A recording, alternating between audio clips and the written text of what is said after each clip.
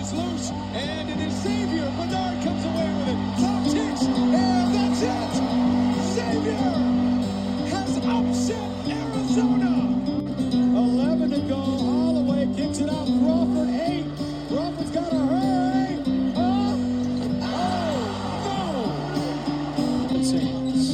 Against Sonogo. Blewett drives, and a tough shot. Then Bakira follows. Oh, it is JP's world, and we're all just living in it today. One time, look at the crowd. Blewett on the baseline, across the lane, and good! Trayvon Blewett knocks it down with 4.4 to go. Defense.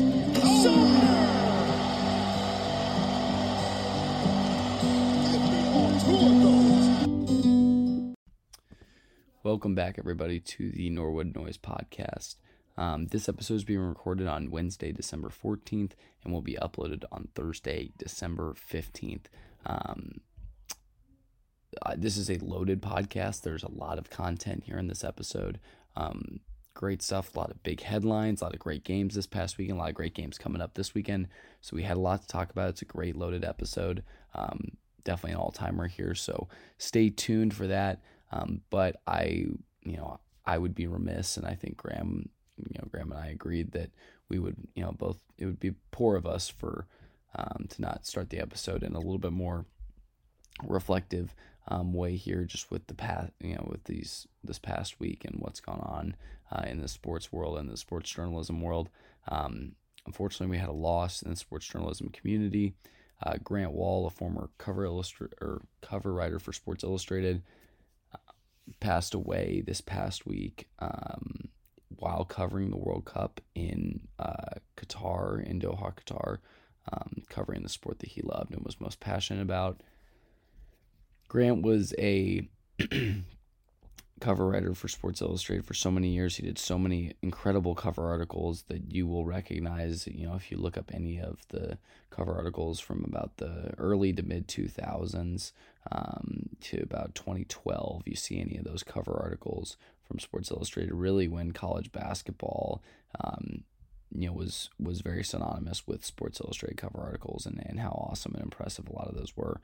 Grant wrote majority of those, so obviously a very talented writer, and honestly was kind of the pinnacle and at the peak of college basketball and college basketball journalism, and he had his could have had his life set, but instead he went on a different path. He decided to follow his passion and help report on soccer and the growth of the game in the United States and how important it was to be knowledgeable and knowing what was going on with this team and how it was becoming such a popular sport. He kind of followed his passion in that sense, in wanting to report and be a part of kind of that rising of popularity in U.S. soccer. And U.S. soccer wouldn't be where it is today without Grant's independent reporting and independent work. So that was obviously also phenomenal, just as all of his work at SI was as well. A Kansas City, Kansas native, just as myself. He actually went to a middle school right down the road of mine. He wrote the 2008 cover article for the national championship when Mario Chalmers hit his unbelievable miracle shot to send it into overtime against Memphis. This one hit home for me a lot. This was a very rough loss. Personally, and someone that was an idol of mine and that I always looked up to, someone that did work in two areas and two sports that are my two favorite and two that were very close to my heart and that I loved. So a very tough loss for myself and obviously for all of the sports community, more so for his family. Obviously they were here stateside while he was just doing what he loved and what he had set out to do many years ago, and he finally got to see that pinnacle of the United States playing at the World Cup again after an 8-year gap there after not qualifying for the 2018 World Cup. So again, just felt that we would be remiss if we did not mention and honor him here at the beginning of the podcast. Thank you, Grant, for all your work, for all your incredible work, for inspiring so many of us, myself included, future journalists, members of the media, people that want to do just what you did, people that wanted to be, your coworker, people that wanted to be your peer, and learn so much from all of your incredible work. So thank you, Grant. Thank you to his family. And just best wishes, our thoughts and prayers are with them in this very difficult time. As we kind of see the wake and the outpouring of memories and support in the wake of Grant's passing. So thank you again all for listening, of course. We'll get you into the action now. We'll turn it straight into the hoops. But again, just felt that we would be remiss if we did not mention that here at the top of the pod. But anywho, we'll get you straight into the action. Enjoy this episode, and we will see you all next week. Cheers. All right, welcome back to the Norwood Noise Podcast. It is Wednesday, December 14th. Graham and I are back. We are joining you here for what should be a little bit beefier episode. Quite a bit to talk about here. A lot of big headlines outside of just a good first weekend of basketball. Kind of where basketball was king this weekend for the first time this season. I know we talked about it, but obviously Army-Navy was the only kind of mainstay college football game on Saturday, so a lot of the focus was on college hoops, and definitely, treated us to a good weekend of hoops. So, first of all, how are you doing, Graham? What's, kind of where's your state at? Obviously, finals wrapping up for both of us, about to head home. What are you looking forward to about the holidays and so on? Well, yeah, I mean, it's good to be back, holding ourselves to that once a week. We're doing good. And, it's been a little bit of a stressful week, with finals week and Xavier having a game on Tuesday. But with that being said, I mean, it's, this is a nice reward coming up, winter break, get to go home, spend some time with the family, eat some home-cooked meals, get some food from restaurants that you don't really get to see down here in Cincinnati. So I'm looking forward, just having that time away from the constant the stressors that just come with the daily work life here. With that being said, I think we should dive right in. Couldn't agree more there. Yeah. We'll dive right in. Big storyline coming out today as we are recording this. The IARP ruling on the Sean Miller in Arizona situation came out today. The big headline obviously is going to be that Xavier's current coach, Sean Miller, will not be facing any sort of suspension. There's a lot of dead air past couple months, with Memphis and Kansas, their rulings coming out about what's going to happen with Sean Miller. And a lot of Xavier fans were worried when he was brought on to the staff. When the season started, it's like, oh my God, are we not going to have him for UC? We're not going to have him for Duke and Gonzaga? What's going to happen? So this is a real big sigh of relief for Xavier fans, knowing that Coach Miller will be on the bench for the foreseeable future. Arizona, on the other hand, not a huge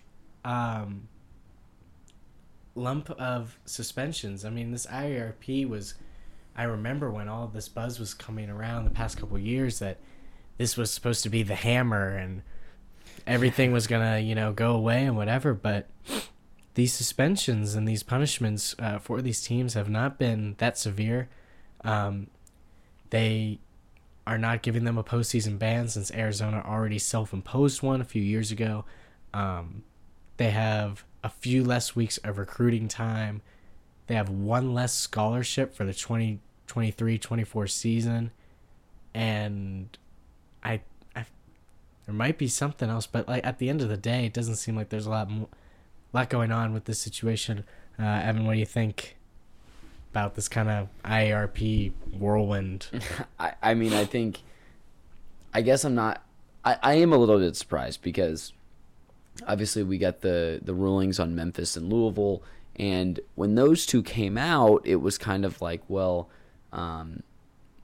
this is obviously seen as a slap on the wrist. Like, the IARP to some extent determined that they didn't see anything worthy of significant punishment, which was totally fine. But when it came to the Arizona case, I did have some, a little bit more I don't know about optimism being the right word, because obviously I was hopeful that, this is kind of what we got out of it, but I was a little bit more concerned, I guess, just because Miller was assessed with a level 1 coach control charge in the case. So that was my concern, was that in the previous 2 cases, we didn't have any coach control charges. We didn't have any, direct, I guess,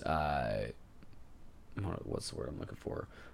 Direct correlation or connection to the actual acts, considering Patino and Hardaway down in Memphis. So I was a little bit concerned with the Arizona situation if Miller was going to be involved more heavily and gain a more significant suspension, especially because the IRP said in a statement in 2020, 2021, where did this go? I apologize. Basically, they said that, I'm not finding the direct quote, but basically they said that the sole management of the team and the program and the operations fell on Miller's shoulders, and that the responsibility should be on him. Thus, why they charged him in the first place.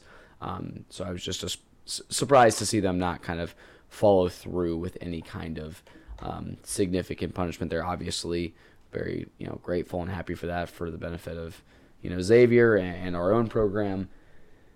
But yeah, a little bit shocked. And again, this is kind of going forward with Kansas being next on the list, kind of on the horizon. I don't really know what to expect from that. Again, 5 level 1 violations, the most of any program to be evaluated yet. But again, it just sounds like it's going to continually just be more, you can't recruit for 3 weeks, and you've got one less scholarship, and blah blah blah blah blah. I will say I do find it interesting, and I think this kind of correlates well with the Kansas case. The IARP or the IRP said in a statement when releasing this case that the panel applied significant weight to Arizona's self-imposed penalties, especially the postseason ban in 2021. So I find that to be interesting, especially considering that Kansas just self-imposed a ban of 4 games on Bill Self this past at the start of this season. So does that mean anything? Is that also going to be significantly weighted? Is a 4-game ban of a head coach seen similarly as a post-game ban of a team? I have no idea how they're weighting this stuff. But again, I'll be interested to see kind of what comes from this kind of going forward. But again, it sounds like this is just going to kind of continually be a slap on the wrist until the IRP has completed all of their cases left on their docket. And then, like we reported earlier in the year, they will be closing their doors, and we're going to have to go a different direction with ruling on this kind of stuff. And I'm sure we'll just continue to be more of the same. But also a lot of it's got to be rewritten now with NIL being such a present deal here in the program. So yeah, next big storyline. Maybe even bigger, honestly. Yeah, Chris Beard, Texas coach. One of the most renowned coaches in college basketball. Great success at Texas Tech. Goes to in-state rival Texas and has really revitalized their program. In less than 2 years, they're one of the best teams in the country. Charged with a felony level assault. This is wild. Good on Texas for immediately suspending him without pay before any hardcore details get out, before trials and investigations go on. I think it's good on them to not just let this ride and put it on the back burner. It's a good PR thing as well, but at the end of the day, I think it's the right thing to do. Obviously, you can't really crap on Chris Beard too much because not everything's come out yet. He hasn't found guilty of anything. He's just been charged. But at the end of the day, this is not a good look at all. What do you think's coming next, Chris Beard? Yeah, I don't have a ton to say on this. I am utterly shocked and disgusted and frustrated. Because I think my biggest thing is this guy had it made for him. I mean, seriously, like there is essentially if he had continued success at Texas, kind of like it was looking like he was going to have. I don't know that there was a job in the country that wouldn't offer him outside of maybe Duke, just because they like to keep things in house. I mean, I think there's nothing that tells me that North Carolina wouldn't offer him the job if that ever came open, that if Bill Self ever left Kansas, that job wouldn't come open. Calipari at Kentucky, obviously, there's been some discussions recently of that maybe coming to a close soon. There's no reason that I don't think they would offer him the job. So my point is that I am shocked that this, I mean, obviously it was clearly a heated disagreement and argument with the woman being reported as his fiance, and within a matter of hours, he's, if all of this comes to be true, obviously kind of thrown his life away. I think what I would like to see from Texas, and I think I agree with you, they kind of gave the highest level of suspension without pay. There's nothing really more you can do at this point. I don't think you can fire him just yet, obviously. But they waited until like an hour and a half before tip on Monday night, because this all happened late Sunday night into Monday morning. And they played a game on Monday night. They beat Rice in overtime. And obviously that's so secondary to this. But I was just surprised to not see a quicker set of action, especially because he was charged so quickly.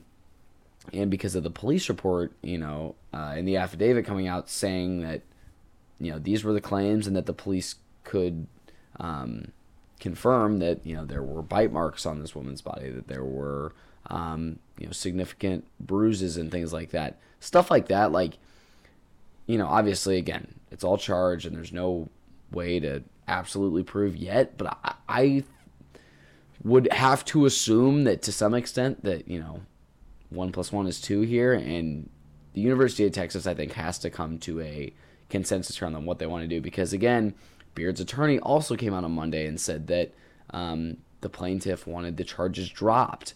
And, again, we haven't heard from her or from any of her representation that is true yet. But, again, that's out there. So I guess my point is, and this is an issue with domestic violence all across the country, of a lot of these things getting handled kind of in-house, and people dropping charges and saying, well, this was just a big fight and blah, blah, blah, blah. What I do want to mention is that I think the University of Texas needs to figure out whether he is charged or not. If it comes out as true, or Texas as a university comes to a consensus where they believe that he did these things, I don't see how you can continue to have him on your sideline.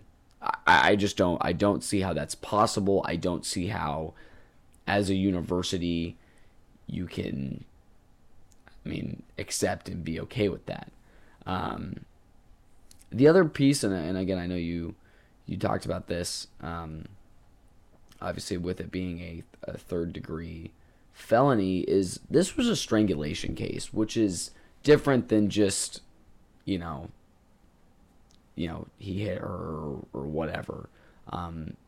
Strangulation is statistically seen as, a kind of a trigger for much more violent behavior when it comes to domestic violence. I'm not saying I'm any expert on this, but from the bit of research that I did do after this and things like that, this is so my point is that is something that you must keep an eye on there,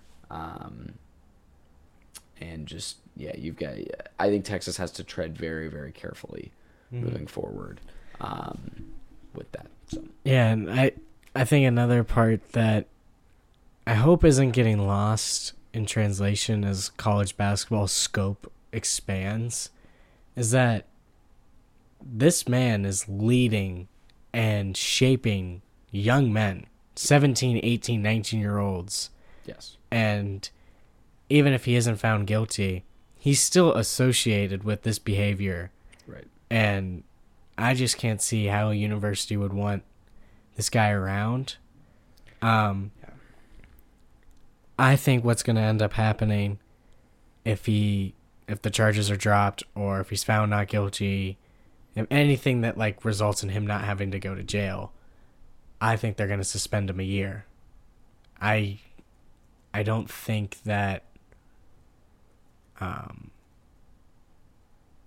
I can't imagine that they are like want to give up already, unless like there's a big outside push. But if there was an outside push to have happened, it's coming at UT Texas, like University of Texas, because like their endowment, their boosters, their identity is so strong. The sphere of influence that Texas has all over the country is massive, and if for a second they don't trust Beard's character or his judgment on anything, he's out.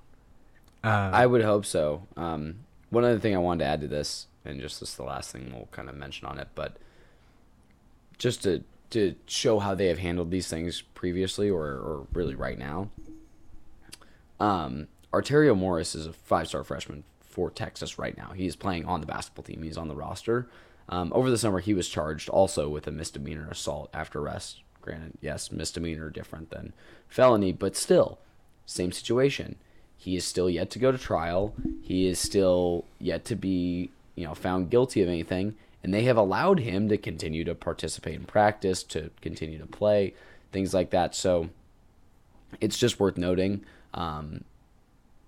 that is how they have treated this situation. Again, these two situations are very, very different. Player versus coach is different. Obviously, misdemeanor versus felony is very, very different. So a lot of differences there, but just want to mention that. And yeah, I mean, obviously it's unfortunate.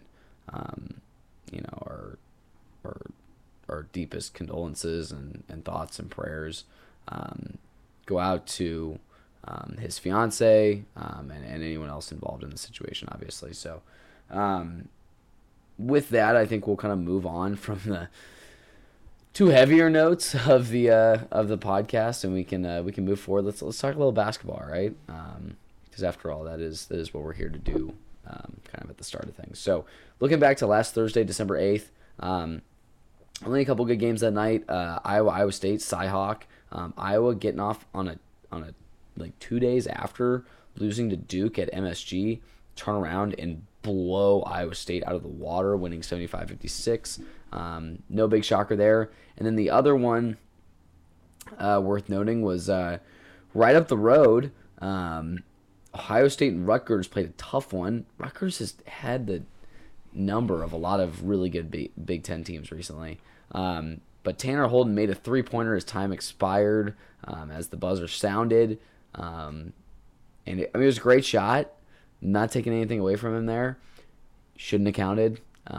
Obviously, this is a rule that just was missed. It's not reviewable, unfortunately. But Holden was out of bounds and had not reestablished himself in bounds and was the first player to touch the ball since coming in bounds. So it should not have counted. I know some Rutgers players noticed it right off the bat. I personally didn't notice it. I watched it live. I didn't see it right away.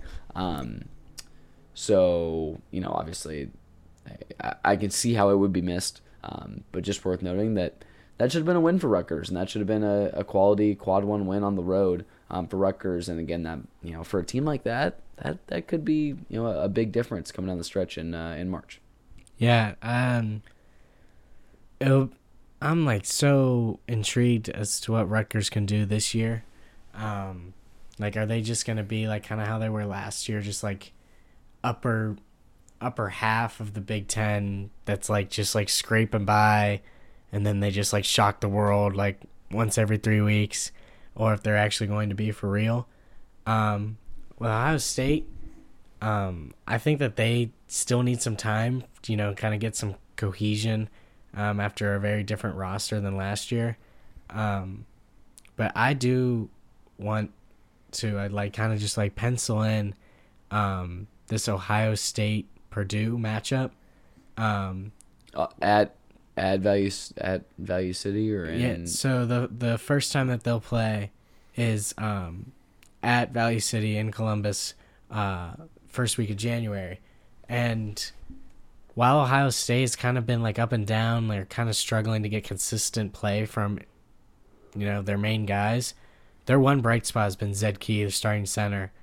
And Zach Edey's looked like player of the year. Yeah. And I mean, how great would it be that like Ohio State like kicks it together, and then you have to, it's like this juggernaut of Goliath versus Goliath. Yeah. And I'm looking forward to that game. I think that's going to be one of the more exciting games.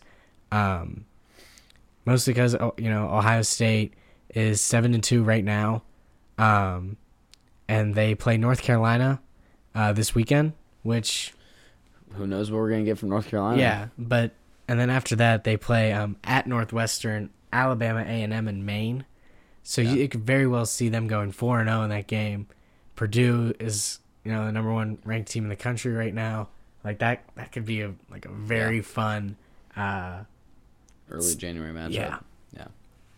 Totally agree. All right, looking forward to Saturday. I guess looking back to Saturday. Couple notable ones, and we can kind of go through these one by one. Couple mid-major games. Drexel, battle in Philly down there, beat LaSalle 65-58 in overtime. Love to see those games. Vermont and Colgate, two of the best mid-majors out there. Definitely going to be a couple tournament teams most likely this year. Vermont won 73-72 on the road at Colgate. Love to see those two mid-majors matching up early on in the season. Penn State went into Champaign, and after Illinois just rolled Texas, and we were all talking, who's gonna? Are there? Illinois is gonna be up there at the top of the Big Ten with Purdue, and then Penn State comes in and just absolutely rolls Illinois, wins 74-59. If you haven't found the Brad Underwood post-game press conference from that game yet, please go find it. It is hilarious. He absolutely rips into his players, saying there's no leadership. He was just trying to find guys. He said he was running subs like hockey subs, just trying to find someone that could give an effort. So interesting to hear that and see that play out. But yeah, Illinois, that's a bad loss. Again, I think Penn State's a good team this year, and I think they could make a tournament appearance here this year towards the end of March, or the end of February, early March. But again, not what you want to see if you're a Fighting Illini fan. So Syracuse and Georgetown rekindling the rivalry. 19-point win for the Qs. Again, both those teams probably going to miss the tournament, but worth noting that. Florida State won the Toilet Bowl. They moved to 2-9 on Saturday, winning 75-53 over 0-9. Louisville plays tonight against Western Kentucky. Western Kentucky on the road at Louisville is 7.5-point favorites. It's something I never thought I would see before. But then again, also am not going to be at all surprised if they win. So, Big Red. But again, we were talking about it. Who they play? Crap. Who did I text you? I texted you about Louisville's playing someone, and they're going to be winless. And Kentucky. Oh, yes. Yes, Louisville at Kentucky is December 31st, I think. I said it was New Year's Eve. And I was like, just imagine them going in there winless, going into Rupp Arena, Kentucky favored by 35.5, and Louisville somehow gets it done. Would be unbelievable, but obviously very, very unlikely. Also worth noting, another mid-major, Drake takes a really bad loss at Richmond. They lost 82-52, not a good look. Bulldogs need to get a lot of key wins here, just in case they don't win that conference tournament.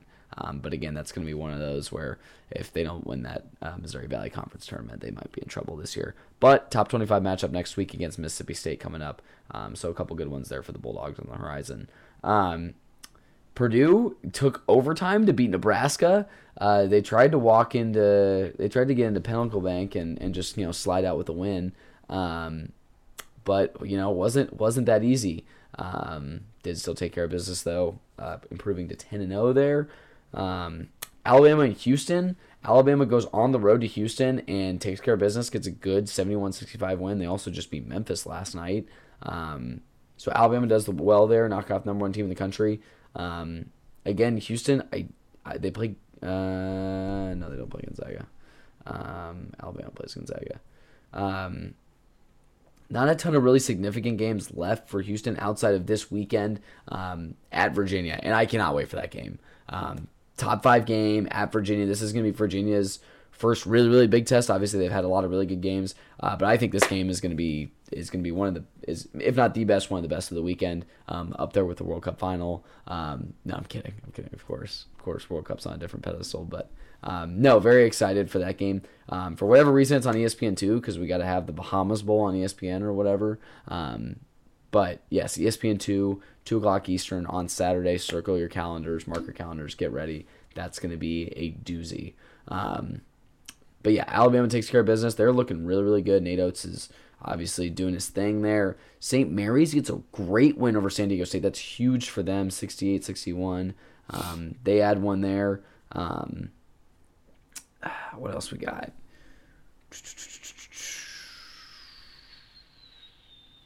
We've got Memphis over Auburn. Thank you, Memphis over Auburn. Worth noting, Auburn a little bit underperforming so far this season. 82-73 for Memphis. Good win there. Kansas goes in and just wipes the floor with Missouri on the road, 95-67. Obviously, I guess a little bit of a surprise. I can't say no surprise because personally, I was a little bit shocked to see him win by that much. But again, just the better team there. And then Arizona took care of Indiana in a neutral site in Las Vegas. Great win, 89-75. It was weird because it was every time I'd look up, Indiana would be making a little run and keeping it somewhat close. But again, I think both great teams, and obviously Arizona doing really good things, looking really good so far here early in the season. And Indiana now has Kansas next on the docket. So mark that one up. That'll be a good one at Kansas this weekend. And then the last one I wanted to note, BYU, 500 BYU took care of Creighton. Creighton now on a 5-game skid. Not good. Not good for the Blue Jays. They're 6-5 now, is that right? Mm-hmm. Yep. So yeah, 6-5 and just not really showing a lot of inspiring play heading into Big East. And yeah, I'm concerned. I think, we were kind of saying it's gotten to the point where it's bad for the conference, how poorly they're playing, which is unfortunate. And then, also Arizona, further note, they play Tennessee this weekend. So again, we'll get into this weekend's games, but this weekend is absolutely stacked. It's going to be so many great games. So anyway, that wraps up the Saturday slate. I know that was a lot. Graham, take it where you want it. Let's talk about what you want. And yeah, let me know. What are you thinking on what games? First, most important game that happened this Saturday. St. Thomas Tommies took care of Idaho State. Did you put that one on the shared doc? I thought I missed that one. That moved them up to 8-4. They are now 9-4. With losses to Creighton, Utah, and both Montana universities. You gotta love the Tommies. They're up next, man. You don't want to see this team in March. No. Whether it's the CBI or the NIT. But in all seriousness, if we want to talk about Saturday, first big game, Alabama-Houston. I'm a huge fan of the way that Nate Oates has revolutionized Alabama's play style. They play fast. They play exciting. They shoot a bazillion threes. Yeah. Alabama-Houston is a great matchup because I feel like they have very similar play styles. Though there's a few tweaks here and there, but that's what makes them very good.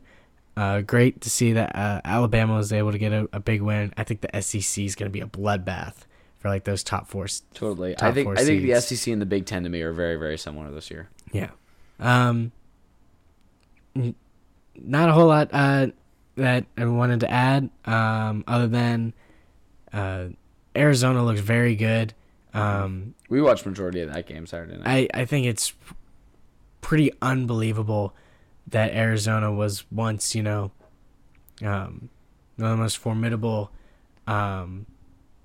basketball schools of all time. And then, Sean Miller leaves, and it's like, oh, wow, what's going to happen to Arizona? And Tommy Lloyd comes in and has been absolutely incredible.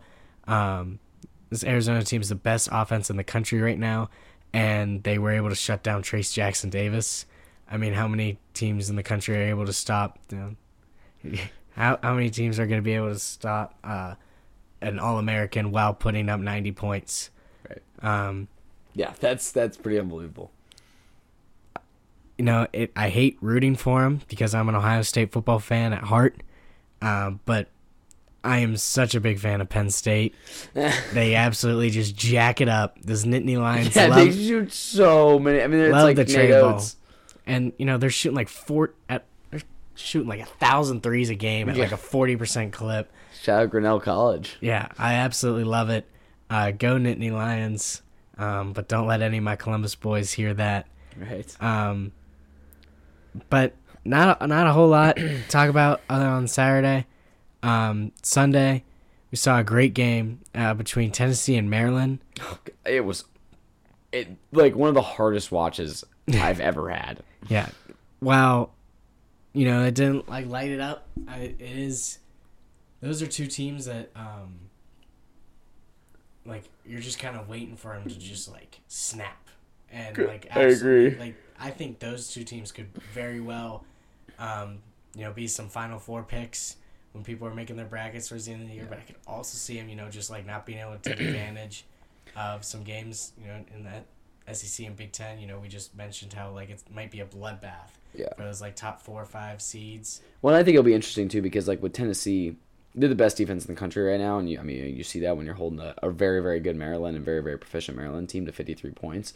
But what I'm really interested to see is another note on that Arizona-Tennessee game this weekend. That's the number 1 offense in the country versus the number 1 defense. Arizona's got the most efficient offense in the country right now per KenPom, and Tennessee is the number 1 defense. So I think both of those, going fire against fire, or I guess fire against ice is technically what that would be, is going to be awesome. So, but yeah, couldn't agree more. And yeah, that Tennessee-Maryland game was a tough watch, but overall Tennessee did well to take care of business there.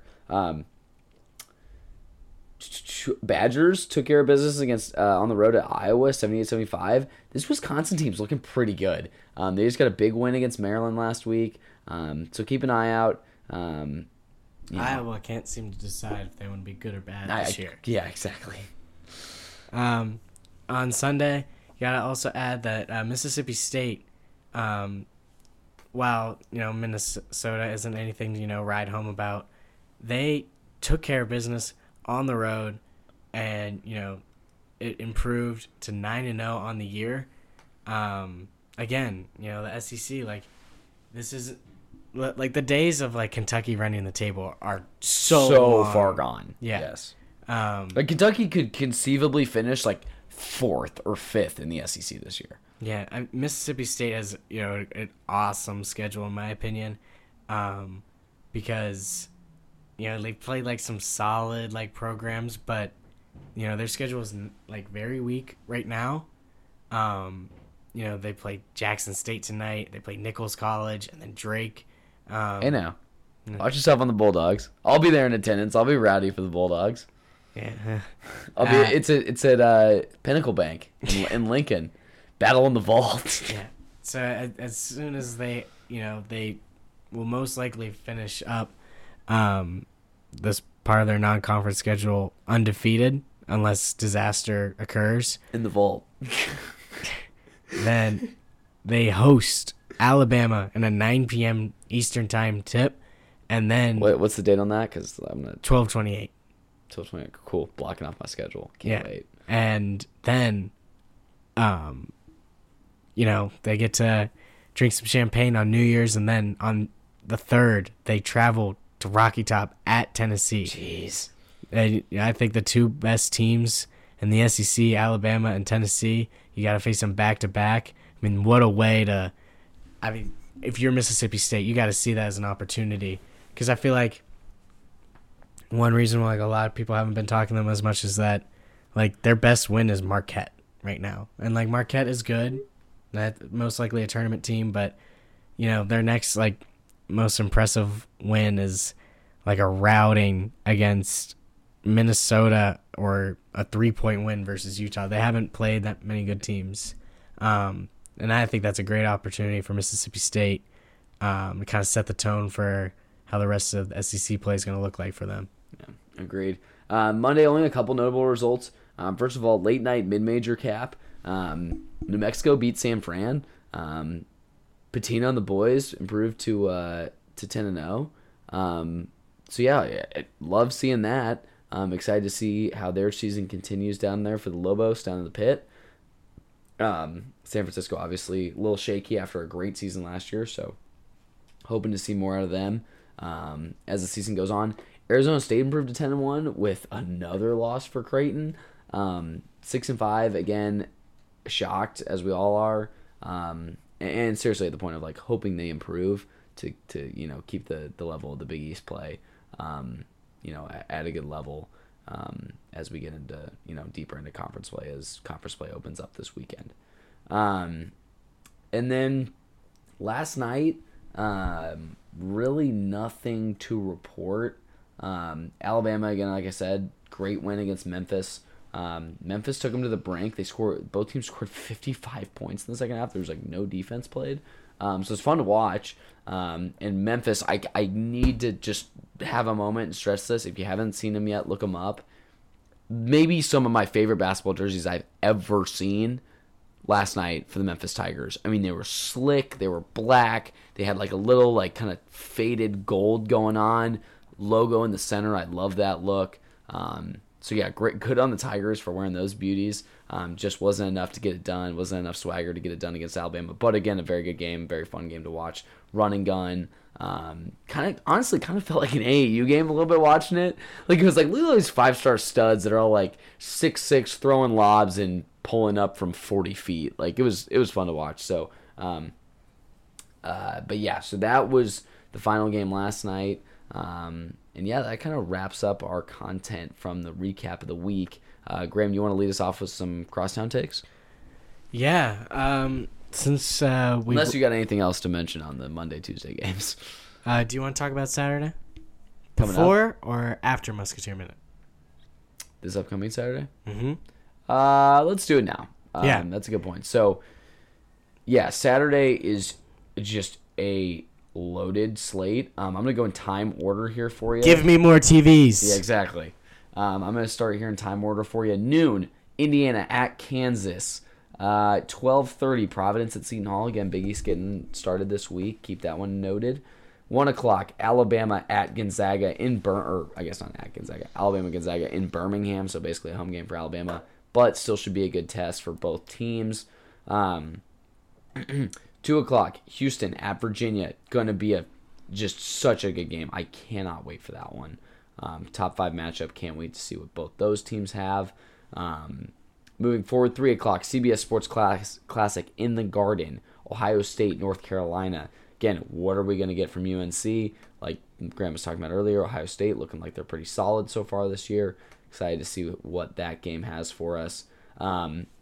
Keep this one in kind of your back pocket a little bit. Villanova's got to go on the road to St. Joseph's. Those Power 5 games in Philly, or the Big 5 games in Philly, are always get interesting, so keep that one noted. 5:15, UCLA, Kentucky, also in the Garden, CBS Sports Classic. Going to be a great one. 6:15, Davidson, Purdue. Keep an eye on that one. The Wildcats, I'm not saying this just because you're on the pod. I promise you, the Wildcats are going to make this one interesting. I don't care that it's in Indianapolis. It's going to be a good one. Yeah. UConn's got to go to Butler. I'm not putting anything past them. Butler's looked solid so far this year. It's a rough first game. Yeah, exactly. Got to go to an adverse environment in Hinkle. 7 o'clock Saturday night. Keep that one noted. 8 o'clock Saturday night. Key game for both of these teams. Drake, St. Louis. Don't miss it. Going to be a great mid-major game. I do think that's going to be a huge resume builder for both those sides, depending on who comes out on top.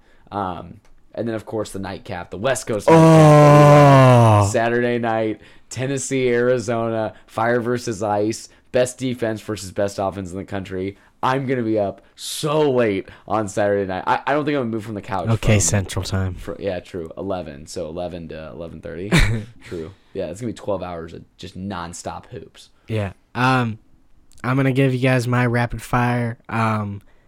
Indiana, Kansas, awesome. I don't think that we are talking about this enough. Indiana being good is so good for the sport. Couldn't agree more. Like a few years ago, like a crappy Indiana team, like going to Kansas, like, oh god, like, well, don't that's even because put when it they on. made the deal a couple of years ago, they were still like, because they were like, they're gonna. It's like I think it's a 6-year home and home. Yeah. And so when it first came out, this was back when it was like post Crean, and they were just like, bleh. Like it was like Archie was making a mess of it, and I was like, that's not gonna be fun. Yeah. So that'll be awesome. I really hope that Indiana can bounce back from the Arizona game and give Kansas a run for their money. That's great for the sport, and that will set the tone for the rest of the day, starting that off at noon for me, 11 for Evan. And cranking it up, Alabama, Gonzaga. Also, like, sidebar, I hate this game. Why? 'Cause it's in Birmingham. Why even, like, why? If you're going to do neutral site, which, like, I don't like, throw it in Vegas or St. Louis. I don't know. Yeah, I agree. Like, if you're going to go all the way to Alabama, why not just play on campus? Heritage Bank in Cincinnati. do something other. I agree. Yes. Houston, Virginia. God, this is going to be so good. Wow. We've been talking about this game for a few weeks now. That Virginia and Houston have a great opportunity ahead of them. Moving on, North Carolina, Ohio State. Love this game. Madison Square Garden, CBS Sports Classic. That is awesome. Ohio State has a great opportunity to show that they are for real. And, beat, like, while North Carolina hasn't looked as formidable as we thought they were going to be. Mm-hmm. It's still the North Carolina brand. It's still Madison Square Garden. That'd be a great win. On the other hand, if there's a time that North Carolina can, show like, hey, guys, we were supposed to be national. Yeah, we were the preseason #1 team in the country. Like, and we're still here. Go beat a ranked team at Madison Square Garden. That is an absolutely great game with amazing stakes. Looking forward to that one. And then following that game, still at Madison Square Garden, the CBS Sports Classic, UCLA, Kentucky. UCLA has a heater of a game tonight, playing Maryland. Yeah, so good. At Maryland. The rough stretch for the Bruins, going at Maryland, and then you have to play under the big lights, playing one of the most known brands. I feel like Kentucky's one of those schools that no matter where you're from, no matter where you go, you'll see some blue checkers. And then on Big Ten Network, in the Indy Classic, Purdue looking to advance to being one of the best teams in college basketball faces the Davidson Wildcats. Davidson Wildcats have 3 losses, Evan. They've lost to Charleston. Charleston, not good. No, Charleston's one of the best mid-majors in the country right now. They are 10-1. Their only loss is a 15-point loss at North Carolina while they were still the 1 seed in the second week. Then they have 2 other losses for less than 4 points. 2 baskets away from being 9-1. I hate that argument. I love it.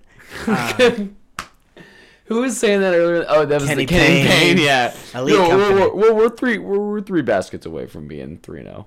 Kenny Payne, Davidson basketball. What could go wrong? UConn, Butler. I think Butler, grow a pair and just do it. Like, absolutely, like, get all Hinkley and just do it. Like, I feel bad because, like, he lit us up all 3 times we played him, but that European dude, like, just yes, like, I know exactly. What's his name? God, I gotta find it. Just unload that clip, like, just spray it all over UConn. Set the tone. And to cap it all off, after an amazing name. Simas Lukosius. Yeah, that's my guy right there. Tennessee, Arizona, 10:30.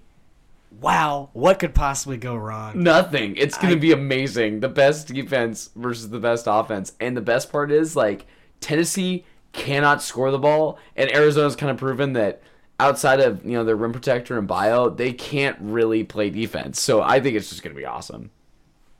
But yeah, I'm still trying to get over the fact that you just told Thad Matta to grow a pair. He needs to. I can't wait. Get Hinckley, man. Yeah, seriously. Saturday's going to be awesome. All right, let's go Musketeer Minute. Let's wrap this, and let's get out of here. Crosstown, what are your initial takeaways? I mean, I think we both have similar feelings. Graham and I were both in the building on Saturday and got to walk out victorious. But team really tried not to. So what are your initial takeaways? End of the day, win's a win. Totally agree. While UC is not as formidable as they used to be, I think it was our freshman year of high school. They were a 2 seed in the NCAA tournament. They are still our rival. They are still, like, while we have their number the past 15 years, and it's been 4 straight, at the end of the day, it's a hostile environment. There's a lot of emotions. And while Xavier was up 17 at half and only ended up winning by 3 points, you still can't, like, get down on this game at all. UC tried to make it interesting, and they did, and I thought that we took care of business. There's a lot of bright spots in this game. What my biggest takeaway is that when it came down to it, we were able to, like, okay, like, let's buckle back in. Right. Towards the end of the stretch, the biggest problem I think that we have right now, outside of, like, our on-ball defense, is, like, where are we gonna get some sparks? I feel like Jerome has been the only person that's come off the bench this year that's like, you know what you're gonna get. Right. And Jerome's job is not to score the ball. It's not to light it up on the box score. He's just there to, play defense and the tangibles, be the garbage man, do all the dirty work. He's such a glue guy for this team. He's such a glue guy. Yeah, and he holds it together when some of those guys need to breathe. Yeah, and I am, a huge fan of,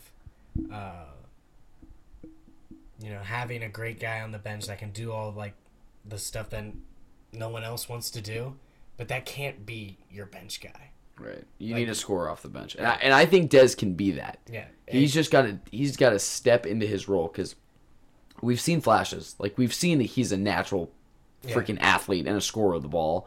He needs to just step into that. Yeah, and the reason I'm optimistic about this all is when the 4 other people that we haven't talked about on the bench with, Dez, Kiki, Cam, and Cesar, all 4 of them are gifted offensive players. Yeah, I agree. I think Kiki could be the guy too. I mean, Cam Kraft, one of the best freshman shooters in the country. Kiki Tandy, he's shown how good of an offensive player he can be. Des Claude, a great frame. He's, while his shots aren't falling, he's been more aggressive, and you love to see, like, that kind of play from him. I agree. As of late. And Cesar, I mean, like, while, like, it's a little bit raw right now, like, he's getting good shots. He's, he's positioned himself in a good way. Mm-hmm. He's a few Big East games away from, I think, being able to, get you 5 to 10 good minutes a night of, putting the ball in the basket a few times. Like, that's all you really need. Yeah, I totally agree. It isn't like in the NBA where you need, like, 9 guys, playing, like, 25-plus minutes a night. Like, you just need guys to come in 10 to 20 minutes off your bench that just give you something. And I think that's what Xavier's waiting on. And I think that's what UConn, that's the only thing that UConn has on us right now. And I think if we can get some bench cohesion and some better on-ball defense, like, I think we're right up there with UConn and that's an unbiased opinion. I think like on paper we are right there. We're just not like completely gelled right now.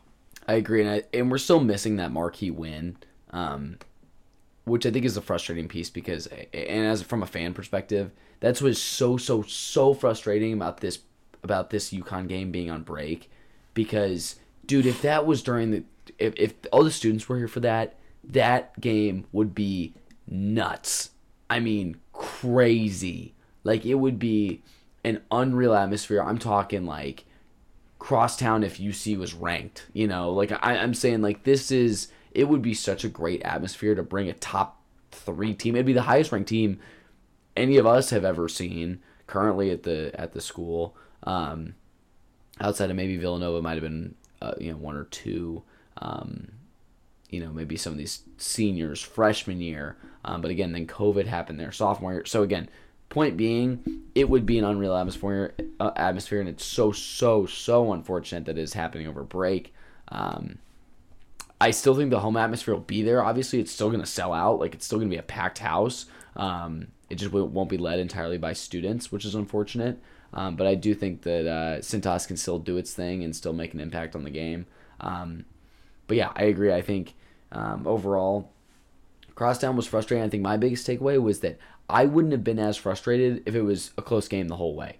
If we won by 3 in the end, great. That's a great solid victory. But the fact that we were up by so many, up by 17 at half, it was frustrating to see how kind of soft we got there in the second half, allowing them to get back in the game. But again, overall, like I agree with you. On paper, good win on the road, rivalry game, have no problems with it. Just a couple mental breakdowns, defensive breakdowns there in the second half that really, really hurt us. But yeah, overall, I felt good about it. Southern last night, offense didn't look great. It wasn't clipping at its normal rate. And granted, that's probably just because of Southern's play style, a little bit more disruptive. We are very strong-handed, very quick on the ball defense. So understandable, but just didn't have the typical flow it usually has. Defense looked a little better, especially out of some guys individually. I will say I think Adam Kunkel, while he did kind of early on in the game get beat quite a few times, towards the end he really started to shape it up. I know he had a couple possessions in a row where he was forcing guys out of bounds. He did get called for a foul once, but hey, I'll take him getting called for a foul on a drive over just getting beat off the dribble every time. So I do think there were some individual sparks there. I think Kiki played pretty well last night, which was good to see. And again, I agree with you. I think Des and Cam, as the freshmen, started to look a lot better last night.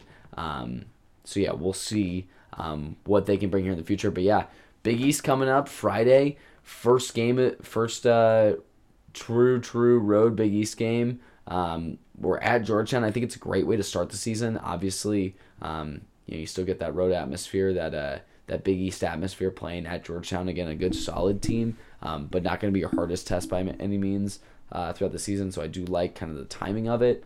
But yeah, looking forward to it. A little weekend trip to DC. Hopefully get the boys a win and get them back here before a couple big games. Obviously, Seton Hall next Tuesday early on in the week. And then you got a little Christmas break, and then you play at St. John's, and then, of course, the big one at home against UConn. Yeah, final things, that very excited to see how we look against a Big East team. Georgetown, has this bad rap of not being that good. But at the end of the day, you're going on the road, starting Big East play. It's different than playing Southern and Montana and Morgan State. I think that, Georgetown offers a lot in the regards of they have a very solid starting 5 of talented players. I don't think that they play that well together. But between Spears and Murray and Akok, I think that they have the opportunity this year more than last year to, shock someone. So I like this test of, you have to respect them, but you're not going in, how Butler has to, play UConn or anything like that. This is a good test for us. Kind of set the tone for how we want the rest of Big East play to go. I'm very excited. This is going to be an absolute unbelievable weekend of college basketball. Big East play starting up. The unbelievable slate that we have on Saturday from noon to 10:30 Eastern time. I'm insanely excited for that. Of course, we have the World Cup final on Sunday. There's a lot of good things going on, and I hope that you guys all enjoy the rest of December. We'll see you all next week. Lock in on these games. We'll have a bunch to talk about next Wednesday. Goodbye. Cheers.